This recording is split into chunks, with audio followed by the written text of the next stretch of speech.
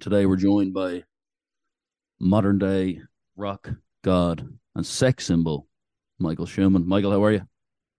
Wow. I'm better now with that introduction.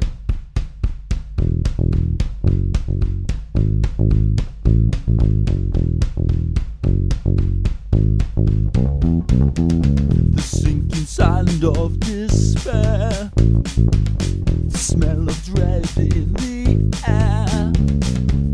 I'm head to toe in my own fear. I'm going to die, no need to cry.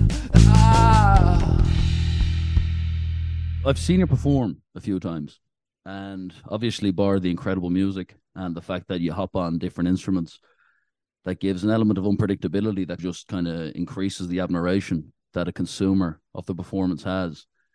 When someone's doing what you do on stage, is it put on to you, or do you believe it, or is it an escapism from like a lack of inner self belief? When you're kind of showing up and being that passionate in front of people you don't know, many people can't speak in a fucking office meeting. So when you're up there sweating, banging drums, and just really expressing yourself, where do you think that kind of energy or ability comes from as a performer? I hate oral speaking as well. Not a fan. I don't like karaoke either. Fucking hate it. Would you not do Uh, karaoke if you were out in a boozer with your mates? no, please don't. And please don't ask me. I don't even like to watch other people do karaoke. Is that Yeah. because your embarrassment is heightened because you know what actual music is, or is it just because that kind of That- informal expression is just uncomfortable? yeah, that's basically it. It's just like for me, if I'm gonna do it, if I'm gonna sing, I want to do it right. I don't want to, be in some random key and that's not my range. And then that might sound like, oh, well, just let your hair down and you know have a good time. But I think because it's so ingrained in me and I've worked my whole life to kind of do this thing right. It doesn't seem like an informal thing to me, I guess. And so I guess on stage too, like the question you asked is um I've trained for this really, right? I Yeah. mean, in some ways it's like an athlete. I've trained my whole life for it. I put in the discipline and the hard work. So when I go out there, I'm going out there to like kill it. I'm going out there to put on a show. When you're doing really any gig, but especially like a big gig, I think you need the experience. I don't think that if it's your first show and you go out in an arena, that's going to go very well. I think it takes experience and just feeling it, like just playing over and over and over and over again, right? I've been touring my whole life, so I just have that. But I remember seeing Billie Eilish at Coachella her first time, and I was like, I watched it at home, and I was like, oh, this girl, yeah, she wasn't huge yet, but I remember watching it. I was like, this isn't good, and not because she's not good, because I like her a lot, but I was like, she's not ready for this. And you could see how much the label had funded the production and all the sets and everything, and it was like this big ordeal. But she forgot words, and it's in her doc actually. She forgot words. She just didn't feel right, and it was like I said, it's not that she's not great, and it's not that she wouldn't get it, but she just didn't have enough experience to go out on that kind of big stage and do it the way she probably intended to or does intend to now. Um, so that's just kind of the deal, I think. What's it like if you're on that kind of life path in which you are on stage and have to show up and bring energy, and you've just had a shit day, or things have gone against you, and you're just in a bad mood? Do you find that the experience drags you into kind of muscle memory of performance, or can it actually just hamper it and you don't give it your all? And if that does happen, do you then feel guilty because that crowd didn't get you at your best? Or what is kind of the responsibility to the fans dynamic that face to face musicians have? That's the thing. It tours hard. Um, every day is not okay, just like any other human being, but there's a lot of muscle memory, of course.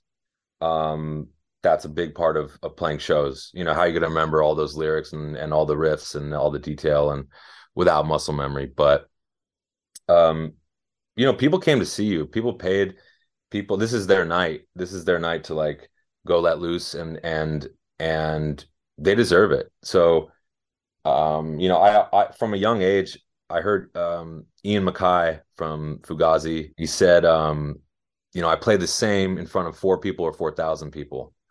And I've always taken that to heart. And I remember playing in front of 4 people, touring, at bars, playing for nobody, playing for the bartender, and then playing, my life kind of changing and playing in front of thousands of people, played the same exact way, the same exact way. It's just a bigger stage, I guess. But I think that's really important.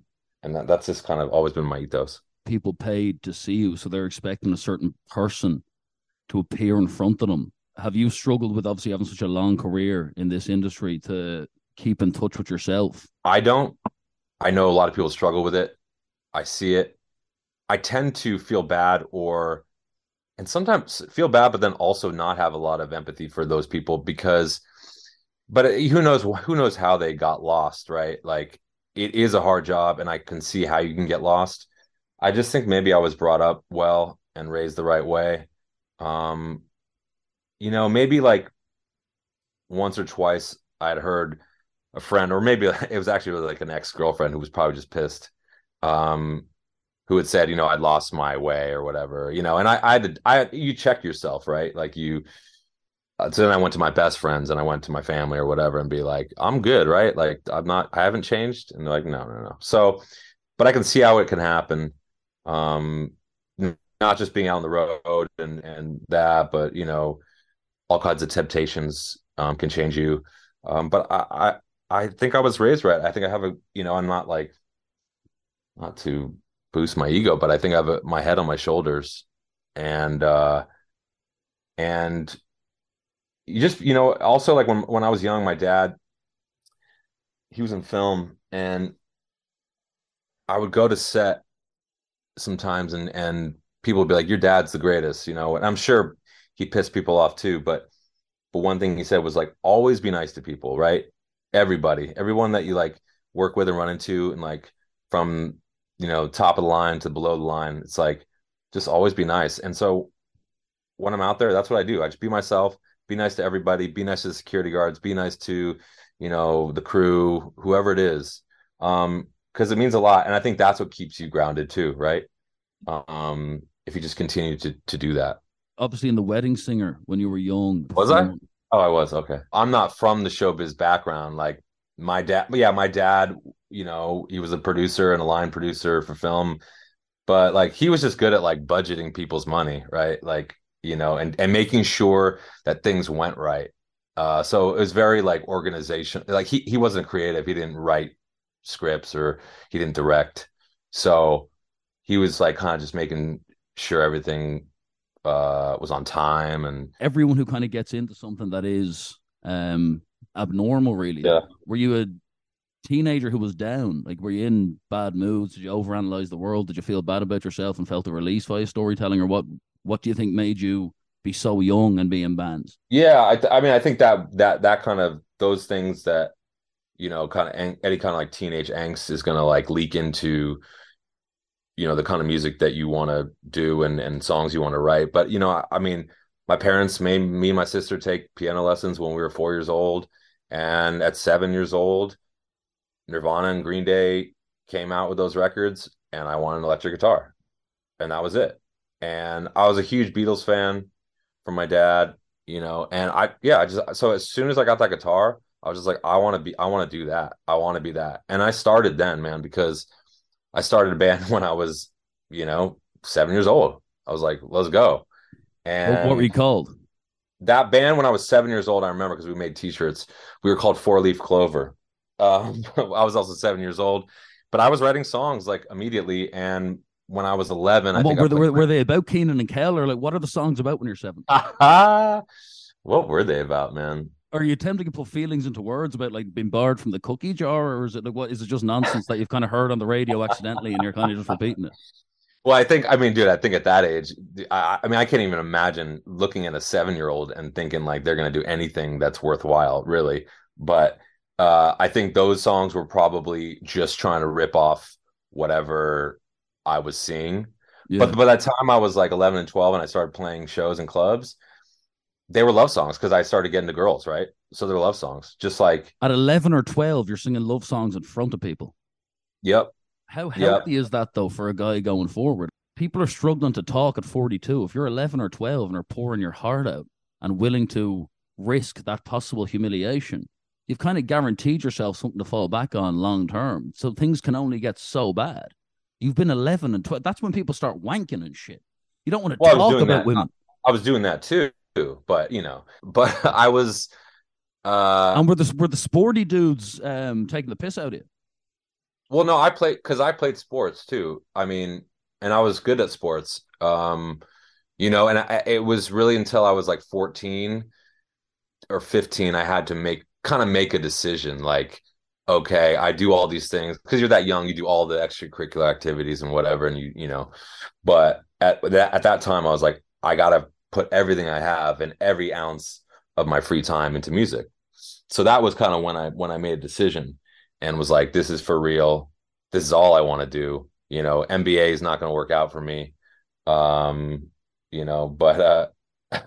I kind of wish I went that route, but You went what route? NBA basketball. yeah, baby. But what? You're Yeah, around 6'2", are you?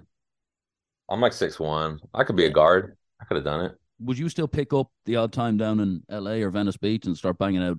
I was playing pickup games actually, but like probably like 7 years ago, I was playing a pickup game and I hurt my ankle pretty bad, and it just hasn't been the same since. So I don't do that anymore. You have a Uh, very nice level of fame as well, very well respected, but you've kind of avoided intrusion of the life. yeah, I love it. I mean, I feel bad for people that are really famous, man. Like, I don't want that. I think it's really a really, really difficult life to live. And I have friends and people that are close to me that live those lives. And it's a motherfucker. Yeah, does anyone really like it when it happens? Because for some reason, everyone pursues it who's in those crafts. But when it Yeah. happens, it could not be good to be that judged on a wide scale level. It doesn't really matter who you are. It's Yeah, I think terrible. you like it. I think you like it when you first feel it and it's like, wow, this feels nice. But after a while, man, that gets old. You can't do anything. You can't do the shit that you really, really want to do as a human being. Um, and that sounds awful. And Um, you don't own yourself at all anymore.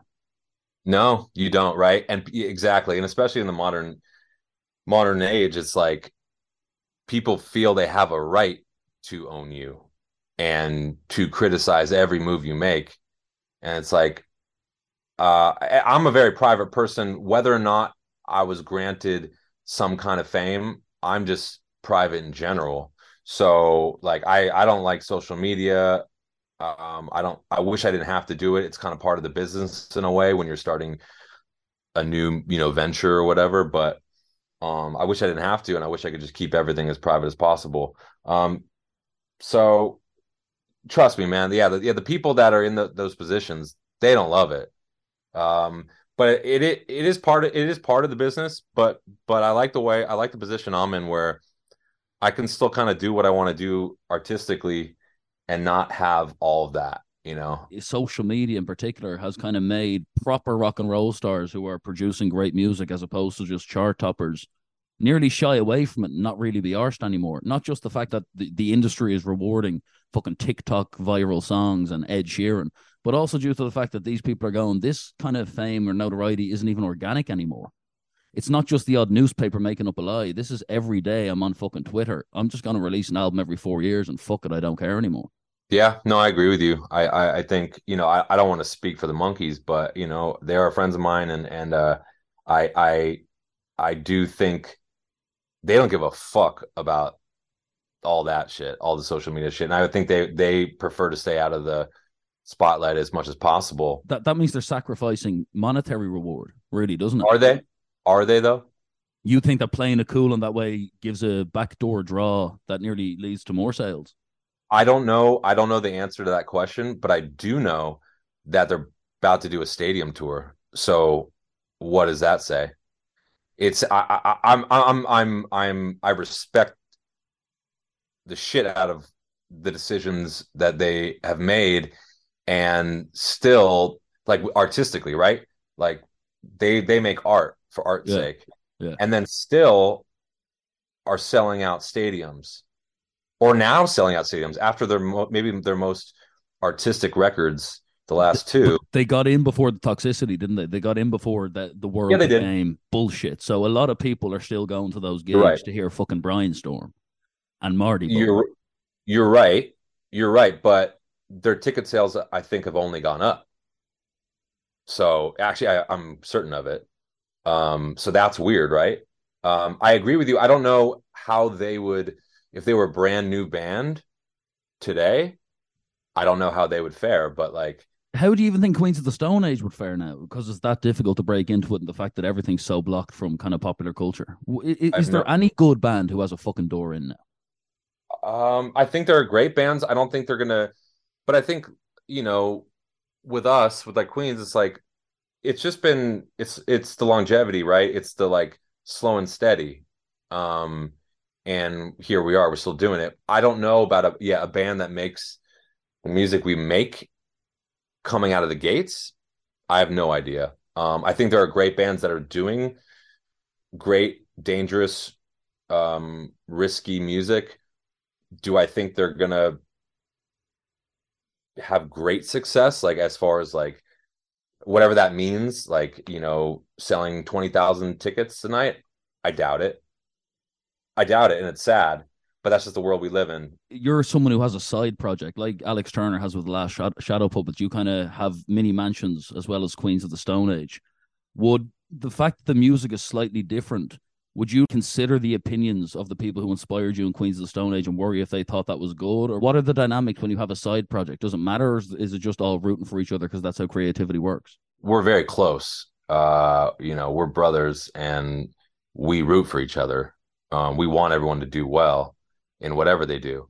Um, Doing something different is celebrated like that, but that's part of what Queens is. We celebrate that our fans come from all different backgrounds, all different, you know, they like all different kinds of music. You know, there's punks, there's metalheads, there's hippies, there's, you know, girls, boys, whatever, you know, gay, straight, like we want it all. And so we love that. So that's how we feel about like the music we make and the music that we make aside from Queens. I think there's always like a little bit of like I think when you're in a band or like even you know, just a little bit of like, you know, jealousy, like or whatever, you know, Yeah, like we're like, if you can't all get together to record a mini mansions album, is there a bit of resentment because this number two for everybody? Because if it was number one for everybody, we'd take over the fucking world. Is there an energy that can get weird? It's like never work with family and friends. Like, does it get weird?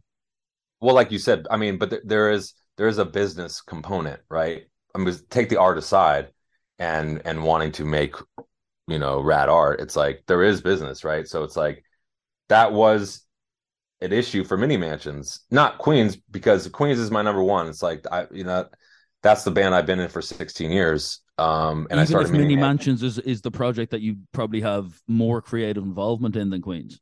Yeah, because but I mean, look, I mean, I it, it's hard to explain to somebody, and usually I don't like to explain this because people have their own opinions about, like you said, how bands operate. You Yeah. know, people I'm sure have opinions about how Queens operates. You know, I have a lot to say, and we respect each other, all of us, that we value each other's opinions. And when it comes to creating, when it comes to um, artistic decisions or whatever, so I don't feel like I'm like not getting my creative kicks, you know, out in Queens. You know what I mean? I get it all. This is the band I want to be in forever. But I also just don't like one type of music either, right? Like I like all kinds of shit. So that doesn't mean I'm not like getting my kicks out. I just want to do other stuff as well. I want to do like I like with Glue. It's like I want to do some hip hop music. It's like so I'm gonna go do that. Like it's not gonna exist in this band, so I'm gonna go do it over here. You know what I mean? And that's just and I don't think there's anything wrong with that. No one has a problem with it. That's for sure. But as far as like, you know, like taking mini mansions, let's say, which it's not active anymore. That band's Yeah. done. I mean, we haven't like broken up, but Is that not just a COVID thing? Was that not just COVID fucking getting in the way and wrecking everyone's head and ruining everyone's life like it did? Surely the mansions are going to be back in 2024, 25. They kind of need to be. There's too many people who rely on it for their mental fucking stability, including me.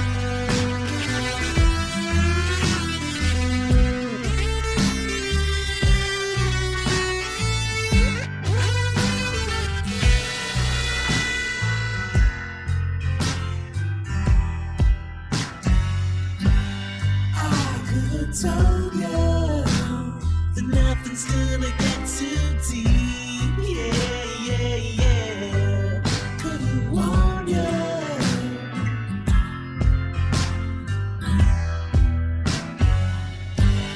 Now that it's over, there's promises I couldn't keep. Yeah. 'Cause I know you.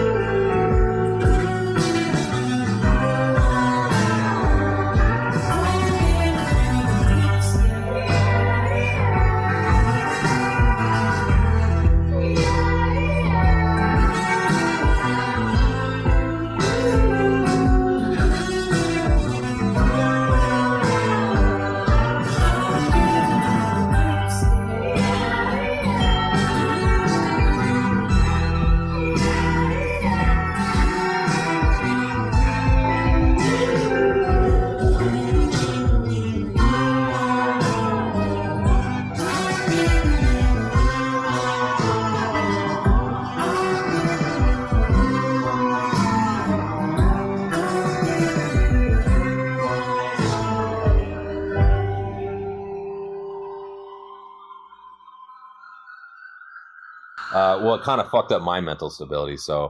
Um, so I don't have any plans to do that.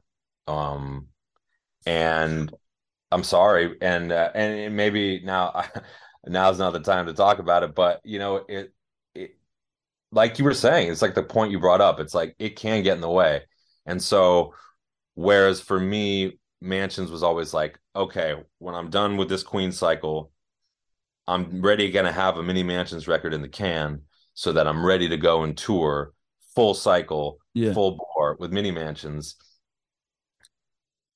So that there was no, there's no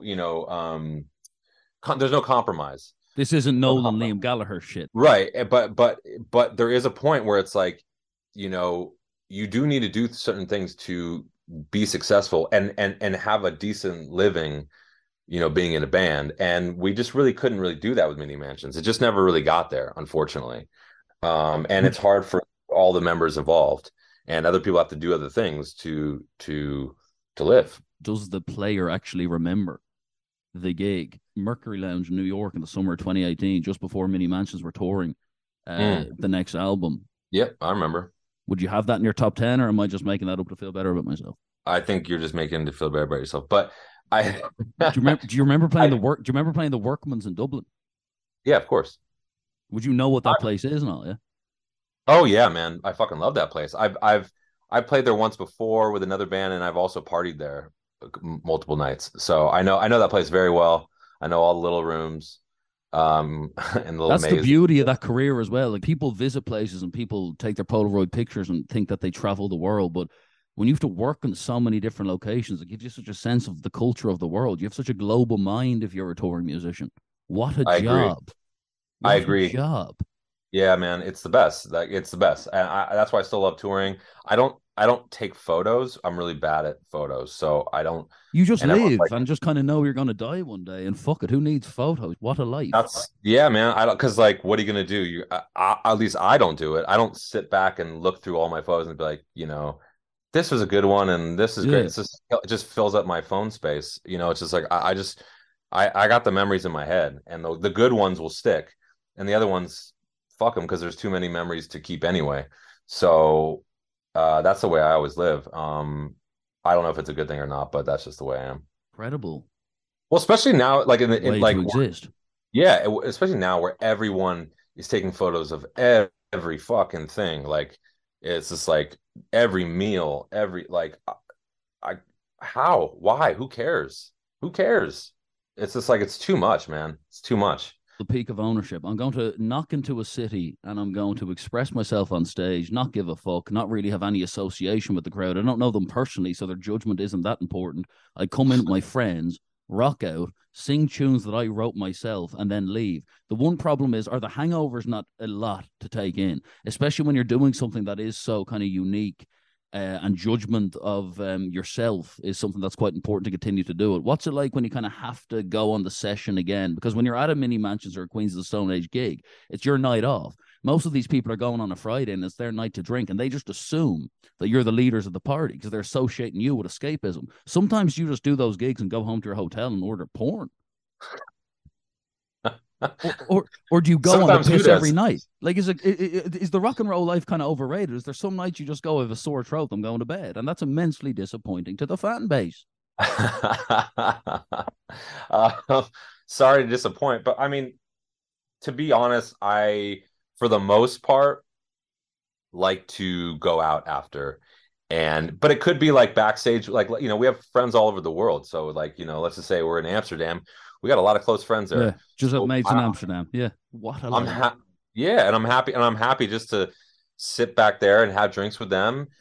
Are And drugs still as active in the rock communities that were back in the? No, it's the finance guys are on drugs now. The accountants are cokeheads now. Like, you're not fucking dropping acid in Amsterdam after gigs. What's the point in doing it? I know a lot of people that do. Why do performers who are doing something that is kind of so true to themselves need the high of drugs? I associate drugs with people who are kind of escaping their reality. The history of why uh musicians tend to uh do a lot of drugs or end up being drug addicts is because you're getting the best high in the world when you're on stage. And what do you do after that? Yeah. What do you do after, like you said, do you go back to your hotel and sit there by yourself and watch TV? I mean, some nights, yeah, you have to because you're just burnt the fuck out. But a lot of people do that because you need to keep that high going. How do you do it? And really the only other way is probably drugs and sex, and that's why it's sex, drugs, and rock and roll. I don't necessarily think that's the way you have to live. I'm not condoning it. I'm not saying like that's it. That's the end all be all. But I'm just saying that is the like biological answer for it. The thing about sex is so interesting because it's like rock and roll stars are famous because they point out human hypocrisy and the inner conflict. They're saying what we all think. And a lot of that's about love, but they kind of have more meaningless sex that is so loveless than any other form of society. What's that like to compute? Because rock and roll stars clearly, especially lyricists, are so aware of the purpose of feeling that someone's there for you or that they understand you intellectually. Do rock and roll stars enjoy those one night stands when the groupie's kind of there and, listen, she looks great. As you said, I need to match the high. So you bring her back. Do they enjoy it or does it just get tiring? Probably a lot of the lyrics that are about love and stuff is probably the desire to want that and have had it at one point, but your life as a musician um, is kind of the polar opposite of the ease of getting that kind of relationship, right? So, Yeah. so you're like, I want a relationship, I want to be in love, I want to be with a partner, but my life doesn't line up with that. And so you There's an still write immense songs about it. selfishness in a way, isn't there? Like to any Of kind of course, songwriter, performer, comic, of film course. writer, selfish, narcissistic bastards who put their pain on paper ahead of literally letting people in to really know who they are. Well, what would you rather have? Would you rather all the songs go away from these narcissists? No, listen, I'm talking into a microphone, talking absolute shit. There's obviously something wrong with That's me as true. well. I think Some there's a way, lot of things wrong with you, but I mean, yeah, we don't have to get into that right now. huge amount. Yeah. But it's a control thing. It is my ability to express my pain gives me an element of control over my emotions, and I don't trust anyone else to have them, like my granny and granddad did when they were trying to make ends meet, and they valued the milk, eggs, and bread ahead of everything else. That's correct. It's a tough thing to navigate, I'll tell you that much. It's like um I've been in and out of relationships, and some people, I think you have to find somebody that is okay or at least understands or is in the same world that can understand the life that you live. Um it is a selfish life, but like I don't know. I think I've always kind of been like, it's your life, man. It's like you only got one life and it's yours. So don't be a people pleaser. Don't, obviously take care of your friends, take care of people, take care of like the fans and all that shit. But it's like, it's yours, man. Like, do what you want and make sure that you're happy in whatever you're doing. I hope you don't go down like, a hole and like get sucked into like, being an addict and having no control of yourself. And kind of pissing away all the people around you, but also do what you want, like whatever it is. I'm a big proponent of that, and that does sound selfish, but it's like when people are like, why don't I have kids? It's like, well, that's fucked up. You should have kids. Everyone should have kids. Like, Yeah. well, I don't, and that's okay. Like everyone should do whatever they want to Do do. you If you want to feel have like, kids, or are you too into the whole I've committed to this life now and it's actually not, it's just not suitable? well, I've been back and forth about it.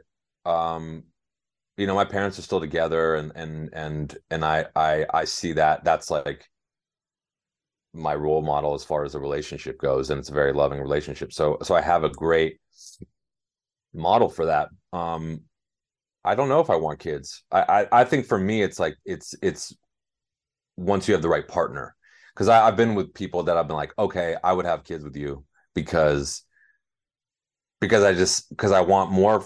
I want everything out of this relationship, and that includes like creating something together. So I see that, but I got nothing in the oven right now, and I don't know if I will. The kind of loneliness of life is really at the heart of all of this, isn't it? It's kind of the real knowledge that we came in alone, we go out alone. And obviously we Yeah. all have our fucking bad moments of, are we good enough? Are we maximizing our potential? Am I loved? But you ever get that real dark thought about death? And it might not creep up often, but you might just lose one night's sleep a fucking year over it, where you just go, what is the fucking point of anything? Oh yeah. Oh yeah. I'm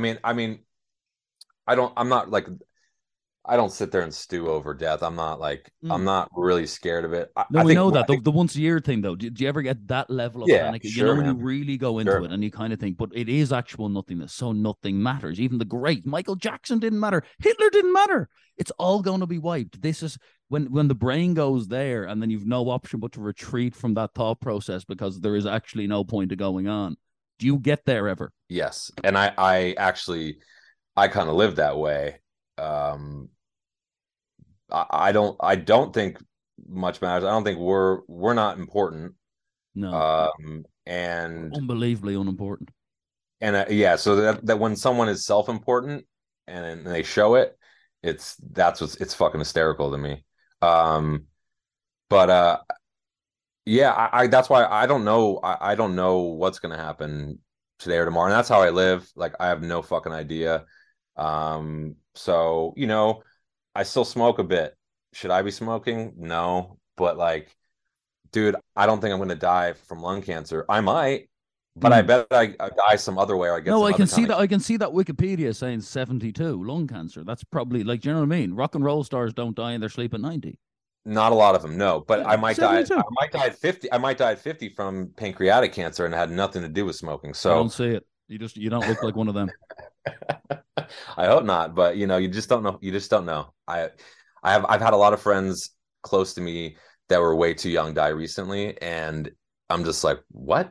Why? Like, there's no rhyme or reason. Doesn't matter if you're good, bad, what you did. If you didn't smoke a day in your life, didn't have a drink in your life, it just doesn't matter, man. You don't know how you're gonna go, and so don't.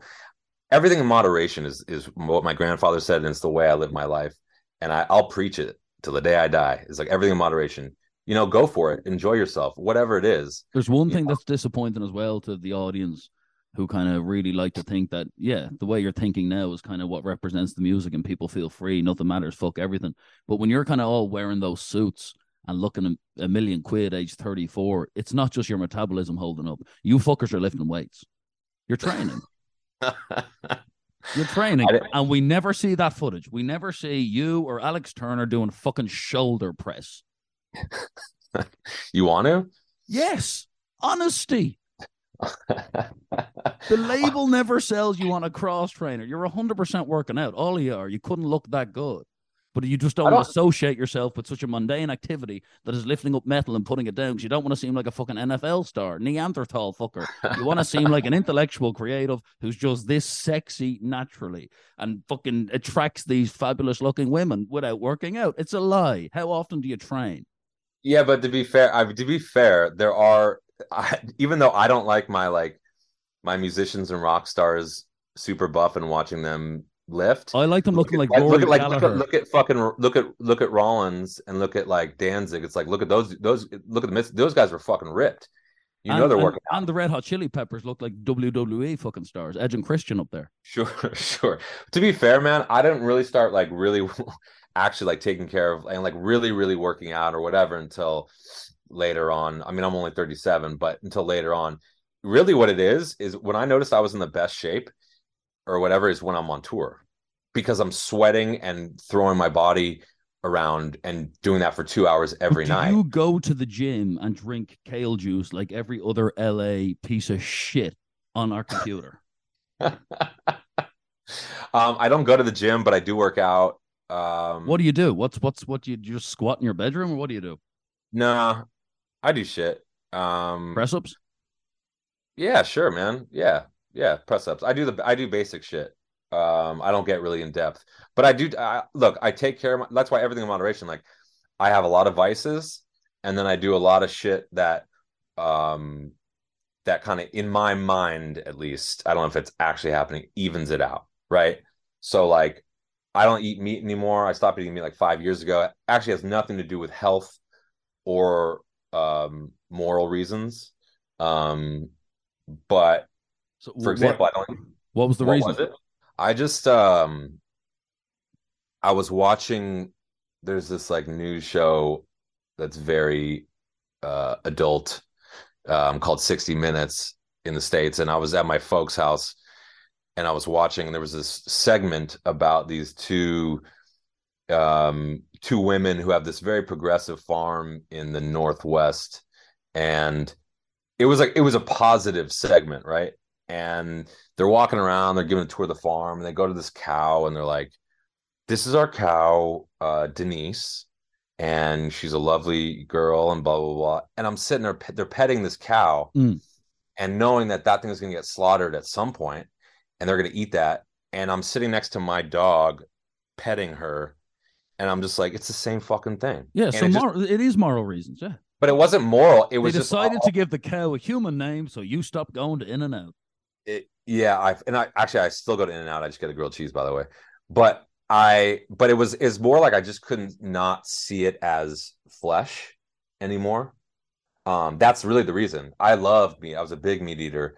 I think it tastes great. I love the dishes that I used to have, but I cannot see it as not flesh. So that's anymore. what kind of quitting meat's kind of important at that 32, 33 point. It kind of does slow down the aging process, not consuming meat, and it kind of keeps you young and fresh. Yeah, I mean, I agree. And once you start going through all the reasons not to eat meat, it makes perfect sense. I don't miss it. I don't miss it at all. And I just think it's disgusting at this point. But what do you eat for dinner? Like roasted cauliflower and tofu and all? I like cauliflower. I think I'm gonna have some salmon tonight. I eat fish. Do you know what I don't understand? I don't understand these vegans who do cocaine, because why does a Colombian child who was forced into forced labor in order for us to consume things up our nose, why are they less important than a cow? I I agree with you, and that's the thing. Like you gotta choose. You gotta choose.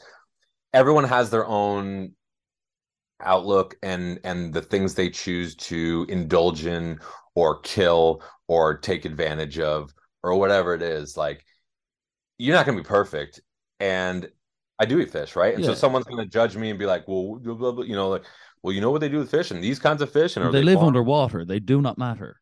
Air kills them. They couldn't be less relatable. I agree, but but that's just my opinion, and I see the other side. I listen to a lot of like podcasts and a lot of experts talking about the reasons why I shouldn't eat fish.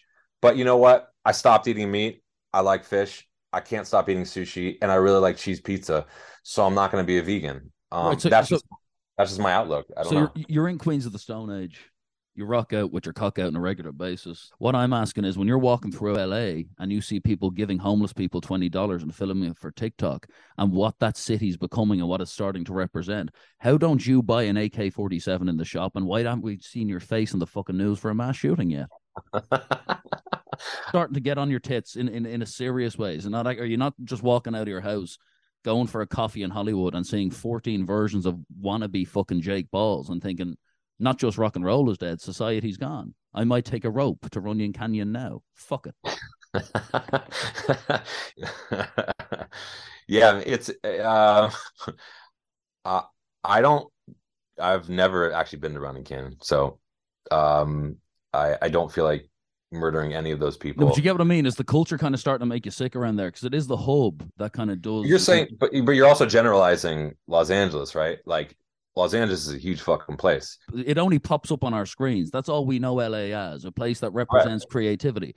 So if you have the fucking Grand Theft Autos and the fun and the great movies and the great bands of the past, when it starts to come onto your screen due to TikTok, you start to go, what's happening to LA? I think you're partially right. I think that you can, when you live in Los Angeles, at least, I was born and raised here. So I feel like you can choose the Los Angeles that you want to live in. It's so big. There's so many things to do. There's so many pockets. There's so many, like scenes. If you want to do this, you can do that. If you want to be around these people, you can do that. It's like, so I would never generalize Los Angeles. Do I think there's a lot of fucking bullshit in this city? Yes. But I also think it's all around the world. And I don't think it's our city. Did you ever consider moving to a Tennessee or an Austin or somewhere like that where you could just really be around? But what makes Nashville, and I have friends that live in Nashville, and I love cities in Texas, and I love some parts of Nashville. But what makes those cities more creative? As an outsider, I'd associate them with being more from the heart. There is less room for bullshit, lower population, and more about actually getting to business. There's a lot of bands in Nashville, a lot of bands in Austin who go nowhere, who are just unbelievable playing the fucking steel finger on stage. It feels like there's so many more places that invites people who want to do nothing but express themselves. In LA, as an outsider, it seems to me that everybody is seeking fame. Yeah, but here's the problem, is that David Beckham signed for LA Galaxy. Do you know what I mean? Correct. I'm about to explain the problem. If you would let me finish. Let's not fall out. We're too long into this. The most common thing that I hear is someone goes, "Where are you from?" And I go, "I'm from here." And they go, "From Los Angeles?" And I go, "Yeah." And they go, "I've never met anyone actually from Los Angeles." I go, "Well, isn't that funny? I don't know what to tell you, but that's where I'm from." So most people that you meet in Los Angeles are transients, right? So they do come here and they probably are full of shit and all they want is fame, and they come to seek it here. And do anything for it. Yeah, Los Angeles invented putting your ass on Instagram as an art form. There is chicks out there mooning us, Bart Simpsoning the bastard, and getting paid for it. Yeah, and I think you're correct. But my point is that, again, I think Los Angeles as a city, when it comes just to the weather, man, just like waking up and being like happy and living in this kind of climate is worth it. So I'm a homebody for the most part, and when I go out with my friends that I grew up with since I was 12 years old. So we all grew up in Los Angeles. So I'm going to the places that I've loved my whole life that are the heart of Los Angeles and the people that are from Los Angeles. So to me, not much has changed within my circle, right? And the way I live. But yes, do I think that Los Angeles is full of transients that are not using the city in the right way and are coming for unrealistic expectations and kind of turning it into what you think is basically like an Instagram filter? Yes, but that's not the way I live in Los Angeles, and that's not how I see my hometown. We talk about the new music with Glue, yes. My Demons, Night Shift. Listen to the songs. It's an interesting genre for you to move into. Obviously, been from such a rock heavy background.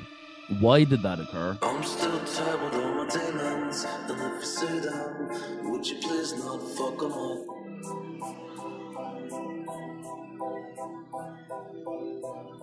Yeah, I still fuck with all my demons, and if I'm dreaming, would you please not wake me up?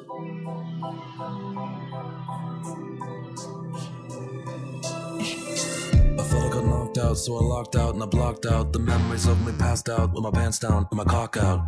Still feeling spacey, space cowboy to my Casey. Give it a Gretzky shot, I got less shame than William H. Macy. The topic may seem racy, but I think somebody laced me, try to break me, maybe rape me, probably wanna have my baby. I thought the dude had a face like Kevin Spacey in a house that caused me fall apart, but I don't let it fade. Straight my hand with a bag tag, new name, hell in a handbag, like walking to a party with a backpack, but hold up, let me backtrack. Days when I was a baby, no control, it all seems hazy. If I told my mom it all went wrong, she'd probably say I'm crazy. I'm still tired with all my demons, and if you see them, would you please not fuck them up?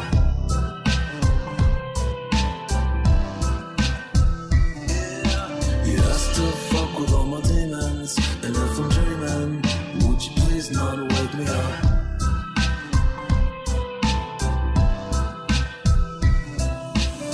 Got family traits of an addict, no stick shift, it's automatic. My past was somewhat tragic, and now I need a bad bitch or an actress. Keep some cash under my mattress, case of get stuck like a lit traffic. I always go for the win like the Lakers, fuck up the Mavericks. And you can suck all the dicks, I'm all fundamentals, not for the tricks. I'm such a fanatic, got LeBron schematics in my attic. Got a few bad habits, but I can't bring myself to quit.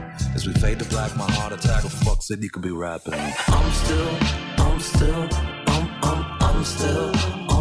tired with all my demons.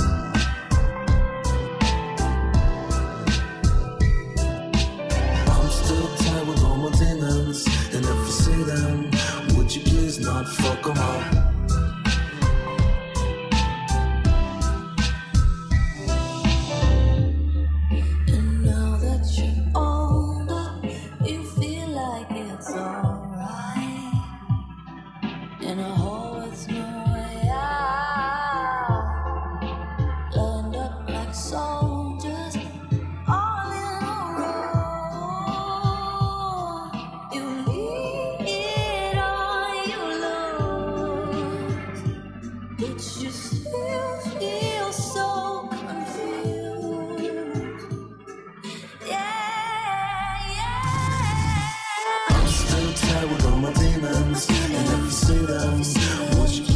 Fuck 'em up.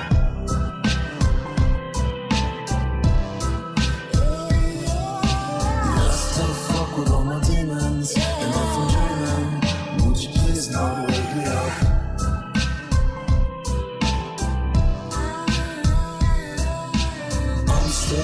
I'm still tired of all my demons.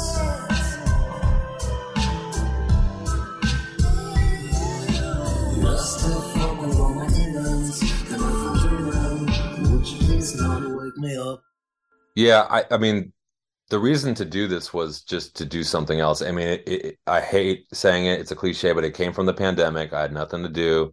It's by myself. And I was working on music, but I didn't know really exactly what I wanted to do. And My Demons was the first song I did. And I always thought, I always wanted to kind of flow or rap or whatever. And I thought, well, no one's watching, so I guess now's the time to give it a shot. And it worked.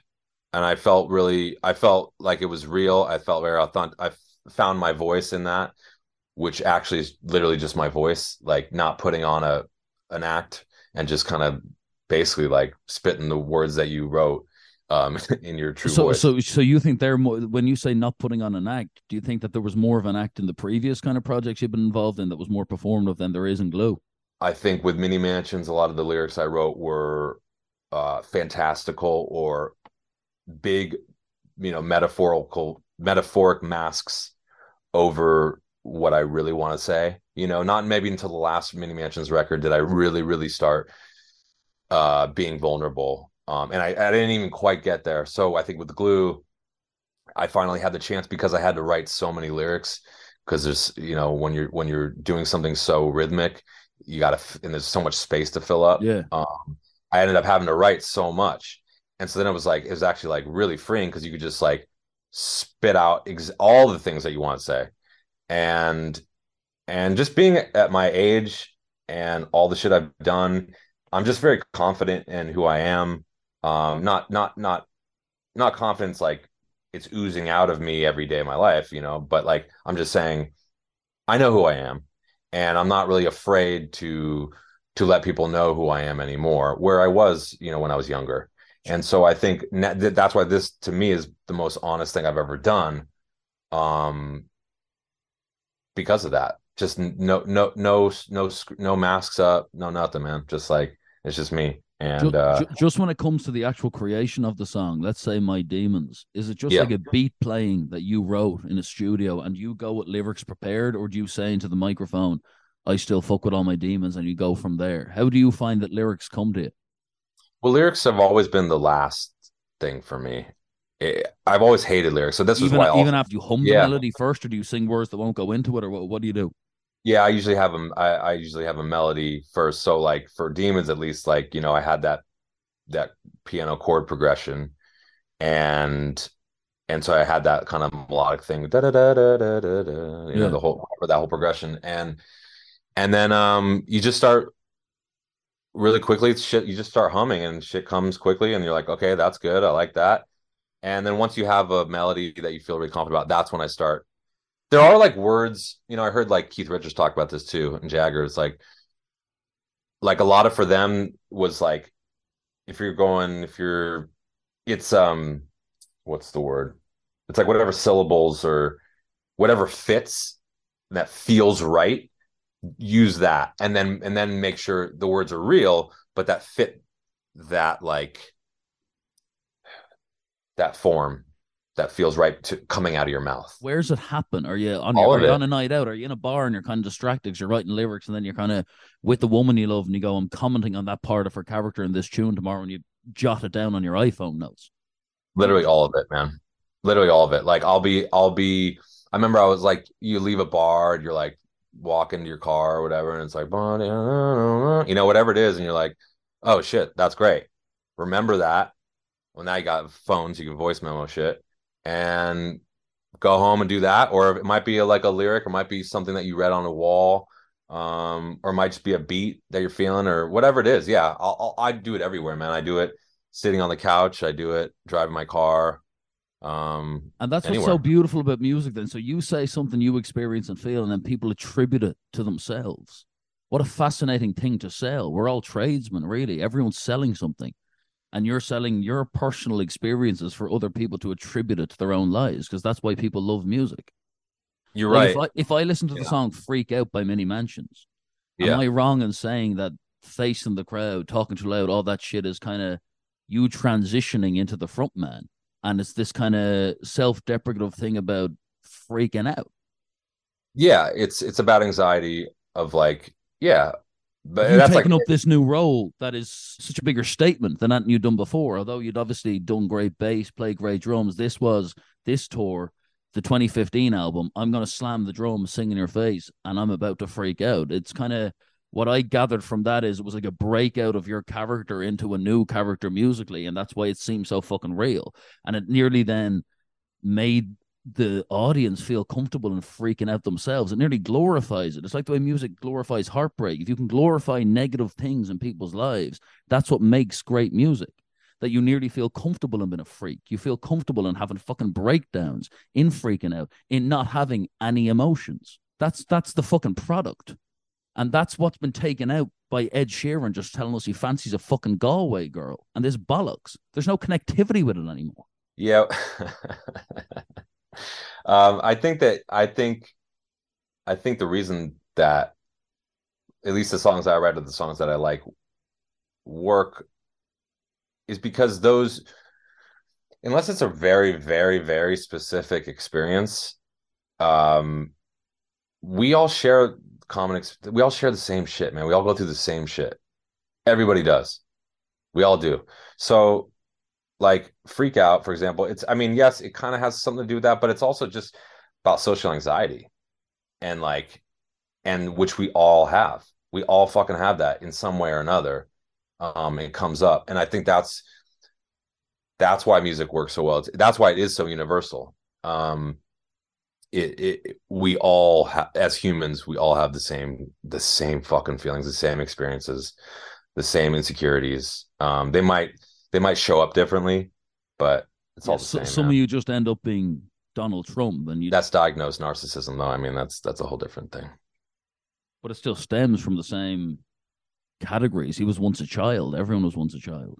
Yeah, and his parents probably did a horrible job. Yeah, but at what point do we become diagnosed? I'm pretty sure everyone, if someone who is skilled is sent in, can give someone a fucking hug and tell them to stop. Yeah. Someone could have spoke to fucking Hitler. Someone should have showed them the Great Pretenders record. Yeah, no, I think you're right. I think you're right. I think a lot of it, I mean, it's nature versus nurture, right? I'm not really sure which is greater. It's sometimes hard for me to decipher. Because I know a lot of people that had rough, childhoods, awful, and have turned out to be the best people in the world. And I know people that have come from great childhoods that are pieces of shit. So, how do you know? How do you decipher that one? Those years are so important, though. The kind of characteristics that are put into you by your need to defend whatever you're up against in childhood, they're very hard to shake off. They do stay with you. They sure do. And I mean, that's literally, I mean, that's what My Demons is about, right? That's exactly what it's about. Yeah. So, and they show up in different ways. And hopefully you know how to navigate it the right way and don't let it seep too deep into your other relationships. But they're there forever, man. They're there forever. They're not going away. But I'm also a big, advocate of therapy, and I think everyone, at some point should give it a shot. Might not work for everybody, but I think it's good. What do you make of weed as a tool for self-discovery? I think it's good. I think it's a good one. I still smoke weed. Not like I did when I was 15, but I think it's a great drug. And every time, like, I kind of like, if I don't smoke or I'm kind of like a one hit at night kind of guy now. Yeah. Where I used to be just a giant stoner. But I remember, I always forget. I'm like, this is a great drug, and this is why it should have been legal a long time ago. It is a great drug. There's nothing really bad about it. I mean, unless you get really lazy, I guess. Or unless you're in the wrong kind of life, that is, like, if you've already decided to admit defeat and you're going to kill off the part of you that it produces your brilliance, and you've decided that, and you're with the wrong woman, you're in the wrong job, the weed's just going to make you paranoid. But if you've made a decision that you know who you are, and I'm afraid to show it, but I know that this part of who I am is what I'm going to need to rely on to fucking live, then weed's obviously going to help you along the way. And even though you might be a year away from an album where I've toured this now, What's a day off like for a guy who's relying on his own mind for money? Does it ever come at an inconvenient time where you go, I have that record out now, but I'm smoking a joint, I'm getting these thoughts now, I'm going to get to work on a future project? Like, does kind of laziness and the kind of anti-productivity come at strange times because you're so self-reliant on your thoughts for your job? It's a great question. I I think Like, do you go records out, I'm going to the beach? Or is it accidentally because the no. record's out, I'm feeling good about myself, I'm getting new ideas now? Yeah, no, I'm a workaholic, so it's like I I try to work every day. So if it's like records out, I'm like, great, records out. Now what are we doing to get more people to listen to it? Or maybe after this record we should put out another single, so I better get writing or I better get back in the studio. That's how my mind works. I kind of go to work every day now, especially like being home. Touring's hard because everyone says they're going to write on tour. I got so much time. I'm in my hotel room. I'm backstage. I got hours, but it's really, really hard to write and create on tour. So when I'm home, I have a studio at my house and I like to go to work. And I don't think that you're going to create something amazing every day. And a lot of days it's nothing or you're stuck or whatever. But if you do it every day, somewhat, and just whatever it is, man, just like work on a tone, work on a lyric or whatever it is, there'll be the third day or whatever, you'll be like, oh shit, I just stumbled on this. So I think you do have to put in the work, even if the results are not massive, you know, in comparison to how much work you're putting in. And it's also the worst job in the world to have because the productivity isn't forced on you by authority. If you're not feeling good about yourself, because a day off is an easy option. Yeah. Like there can be a day where you go, fuck it, I'm not going out to the shed. I'm watching Wedding Crashers for the 8th fucking time. And I'm going to ignore all the shit and rely on the fact that I've done all this shit in my career. I don't need this. I'm already established. It must be tough to like not rest on the laurels. That must be a constant mental battle. And that sounds like a great day, by the way. I'd love to watch Wedding Crashers with you.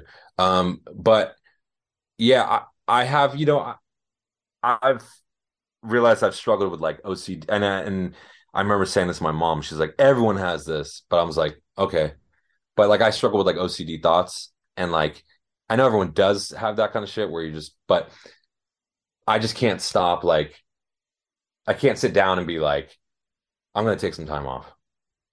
I'm always thinking like I gotta do more. I gotta do better. I gotta get shit done. I gotta, so She's kind of right in saying we all have OCD. It's the denial of OCD, which is the real problem. It's hell. I have the most mental thoughts. They're nearly addictive, though.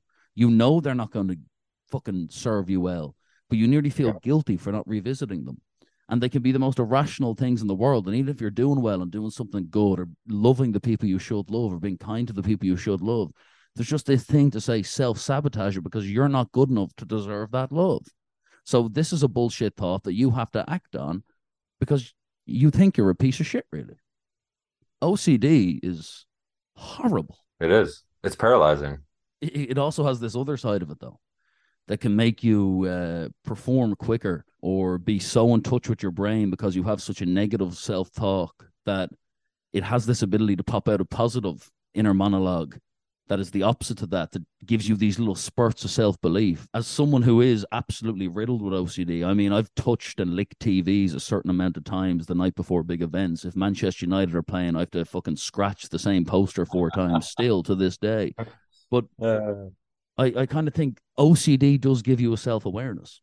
I agree with you. It's not just negative, right? It's not just a problem. Like OCD thoughts, I think, can be positive because, and I think a lot of artists, or creative people, I hate saying artists, it's a positive thing because they can be creative really quickly and have so many great ideas within a short amount of time. So I don't see it as a negative all the time, but I do agree with you that it can be paralyzing, it can be awful.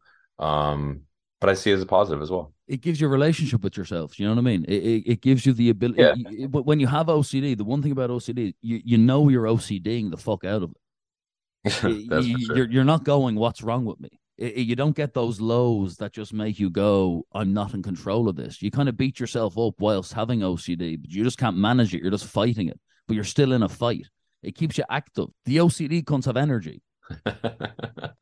That's right, baby. Are you going to do a full album? Yeah. I got tons. I got a bunch of songs ready to go, really. And I'm still just writing because it's a new thing for me. I'm eager to keep creating it, but it's all timing, right? Like we were talking earlier about, like there is a business element too, right? Like how do I get the most people to hear my music? Because that's what I want. It's not necessarily about the money, but I want people to hear this stuff. I do like the new like, hair color and the new image. Is that a commercial thought, like viewing yourself as an actor and a commodity, or is that kind of an inner feeling people do when they have new albums? Because I've seen a lot of people do. We have a new album, we have a new look, and now that you're kind of doing more of a rap kind of hip hop thing, you look more like that than Mikey Shoes slapping bass. It's kind of a less rock and roll look without generalizing. Is that deliberate, or is that just a representation of your inner thoughts now? The fact that you're actually spitting like Eminem behind microphones. Well, I think it was just, I mean, dude, when I was young, I used to dye my hair different color every day. Like, I hadn't done it in a long time. But I do think, it's not like I'm trying to be this person now, but it does allow you, I think, in a way, like the way Bowie did, right? When he had a new record, it was like he looked different, the artwork was different, the sound was different, everything was different. He was like, because I want to, like, it's not just about this song. It's a full artistic endeavor, and I want it to be fully realized. And so I don't know what me dyeing my hair has anything to do with the music, because I think it has absolutely nothing to do with the music. But I just think it allowed me to be like, this is something different from this, and I want to be sure that people don't see it as a side project. It's the guy from Queens of Stone Age, which is inevitable. But when I first started this, I was like, I kind of don't want to use my name. I don't want anyone to know who it is. Can I wear a mask? No, that's stupid. But like, what can I do to like be like, have this music just live on its own? Again, it was impossible. So I succumbed to it, but that's kind of the reason. I think it's just like, all right, fresh start, that's why people shave their heads, right? I haven't done it in a long time, since I was probably 14, but it's like, I thought about shaving my head, or it's just like, it's not about what it is and what it looks like. It's like, I'm not like, you want to look like a skinhead, but it's like this feeling of like rebirth. And I think that was the reason for it. Do you know who Jose Mourinho is? No. He's this iconic soccer, as you guys would call it, football manager. When the wins are a necessity and not a want, he shaves his head and gets prepared for battle. There you go. It does have a kind of a spiritual implication, the hair. Definitely. That's why I started wearing suits with mini mansions. It wasn't like, I mean, it was like, let's look good, but also was like the feeling of putting on whatever it is, but some kind of uniform. Yeah. Where you go on stage, it's like, okay, I mean business now. I'm going to go do this thing. And I'm not just like, and I respect people that are just like, oh, the look of like, I just walked off the street and walked right on the stage. I respect that too. But for me, it's like, I like to have this mindset and have this like new skin that you put on. You're like, yeah, time for this now. You know what I mean? So does the current one just kind of represent self-comfort and being true to yourself and knowing yourself better than you did when you were younger? So now the current outfit, it's kind of, you're not in a suit anymore. You're not in jeans. You're ready to do a jog at all times because you don't give a fuck what anyone thinks. I'm comfortable. So I'm wearing comfortable clothing.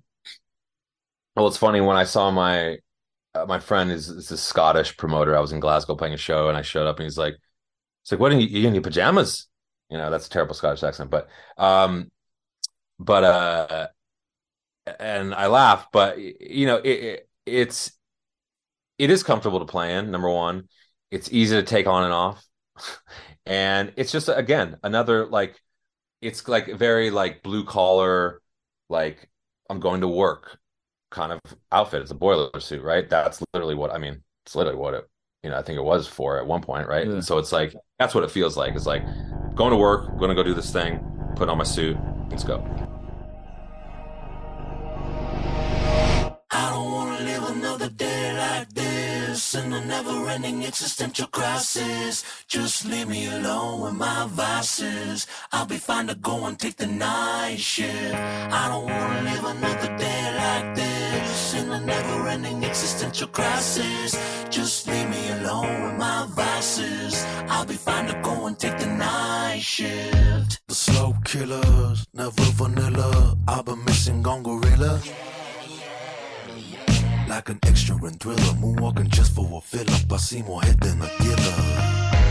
Sane, I'm a fiend and I always bang. Life's but a dream, yeah, it ain't what it seems. Man like Cruella de Villa, I score more than Reggie Miller. Laugh harder than Jerry Stiller. She thinks I'm so fucking chill, but I'm quite erratic, emphatic, and somewhat problematic. I've been living my life in the age of static. Long nights and spotlights make it turn left when you should right. And I just might take a big bite from the buffet at the Great White. Turn just divisive, our sore eyes are looking sightless.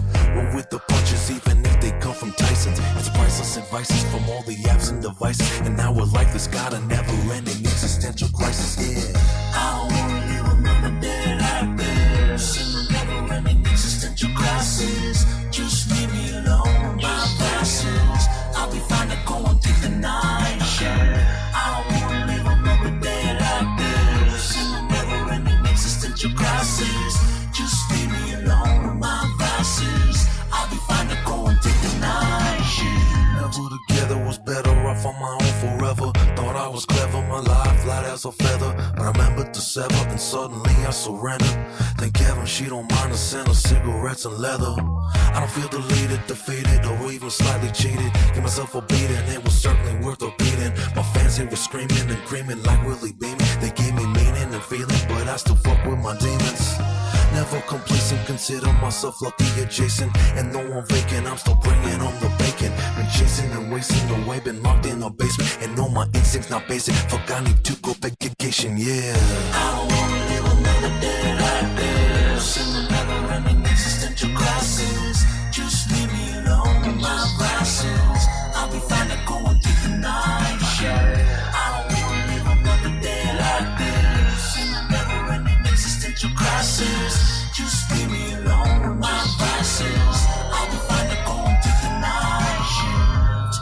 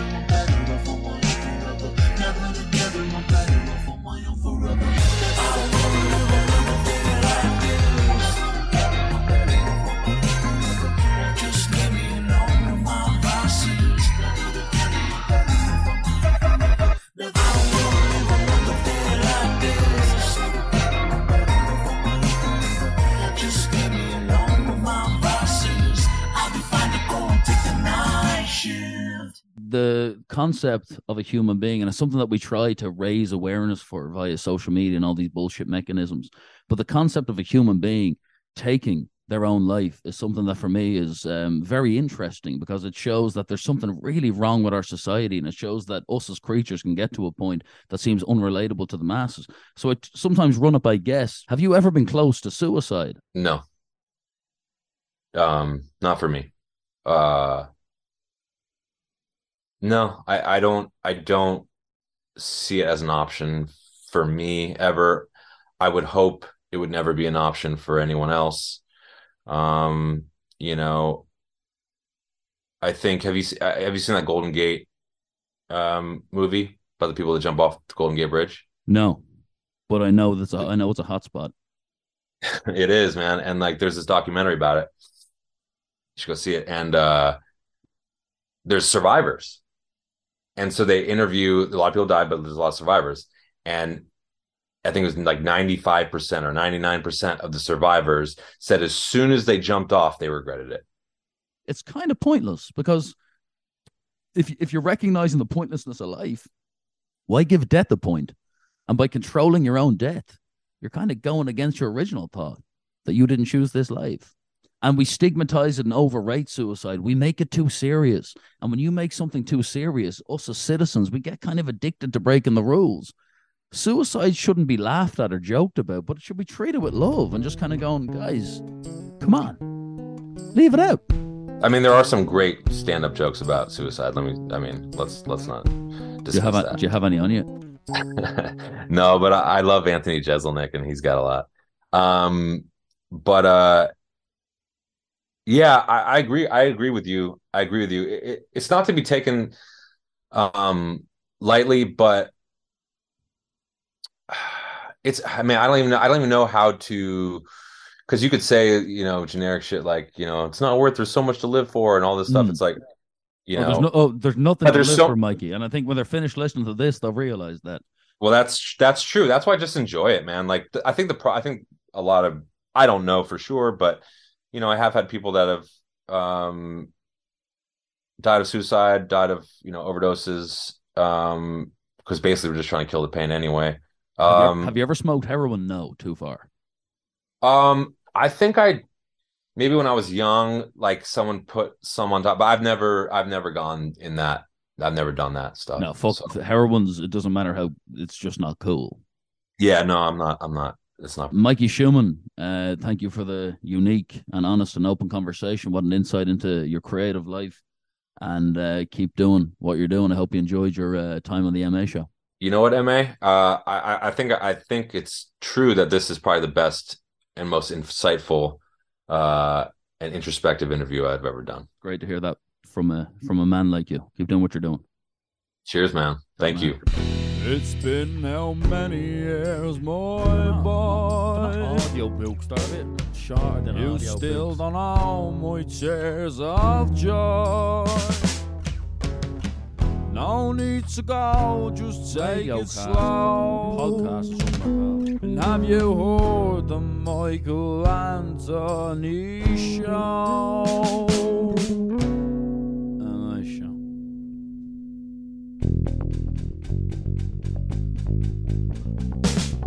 Makes me feel just fine. What's it have to say? Makes me see the light. What about those tears? Tears believe my eyes. How's it make you feel? Makes me feel alright.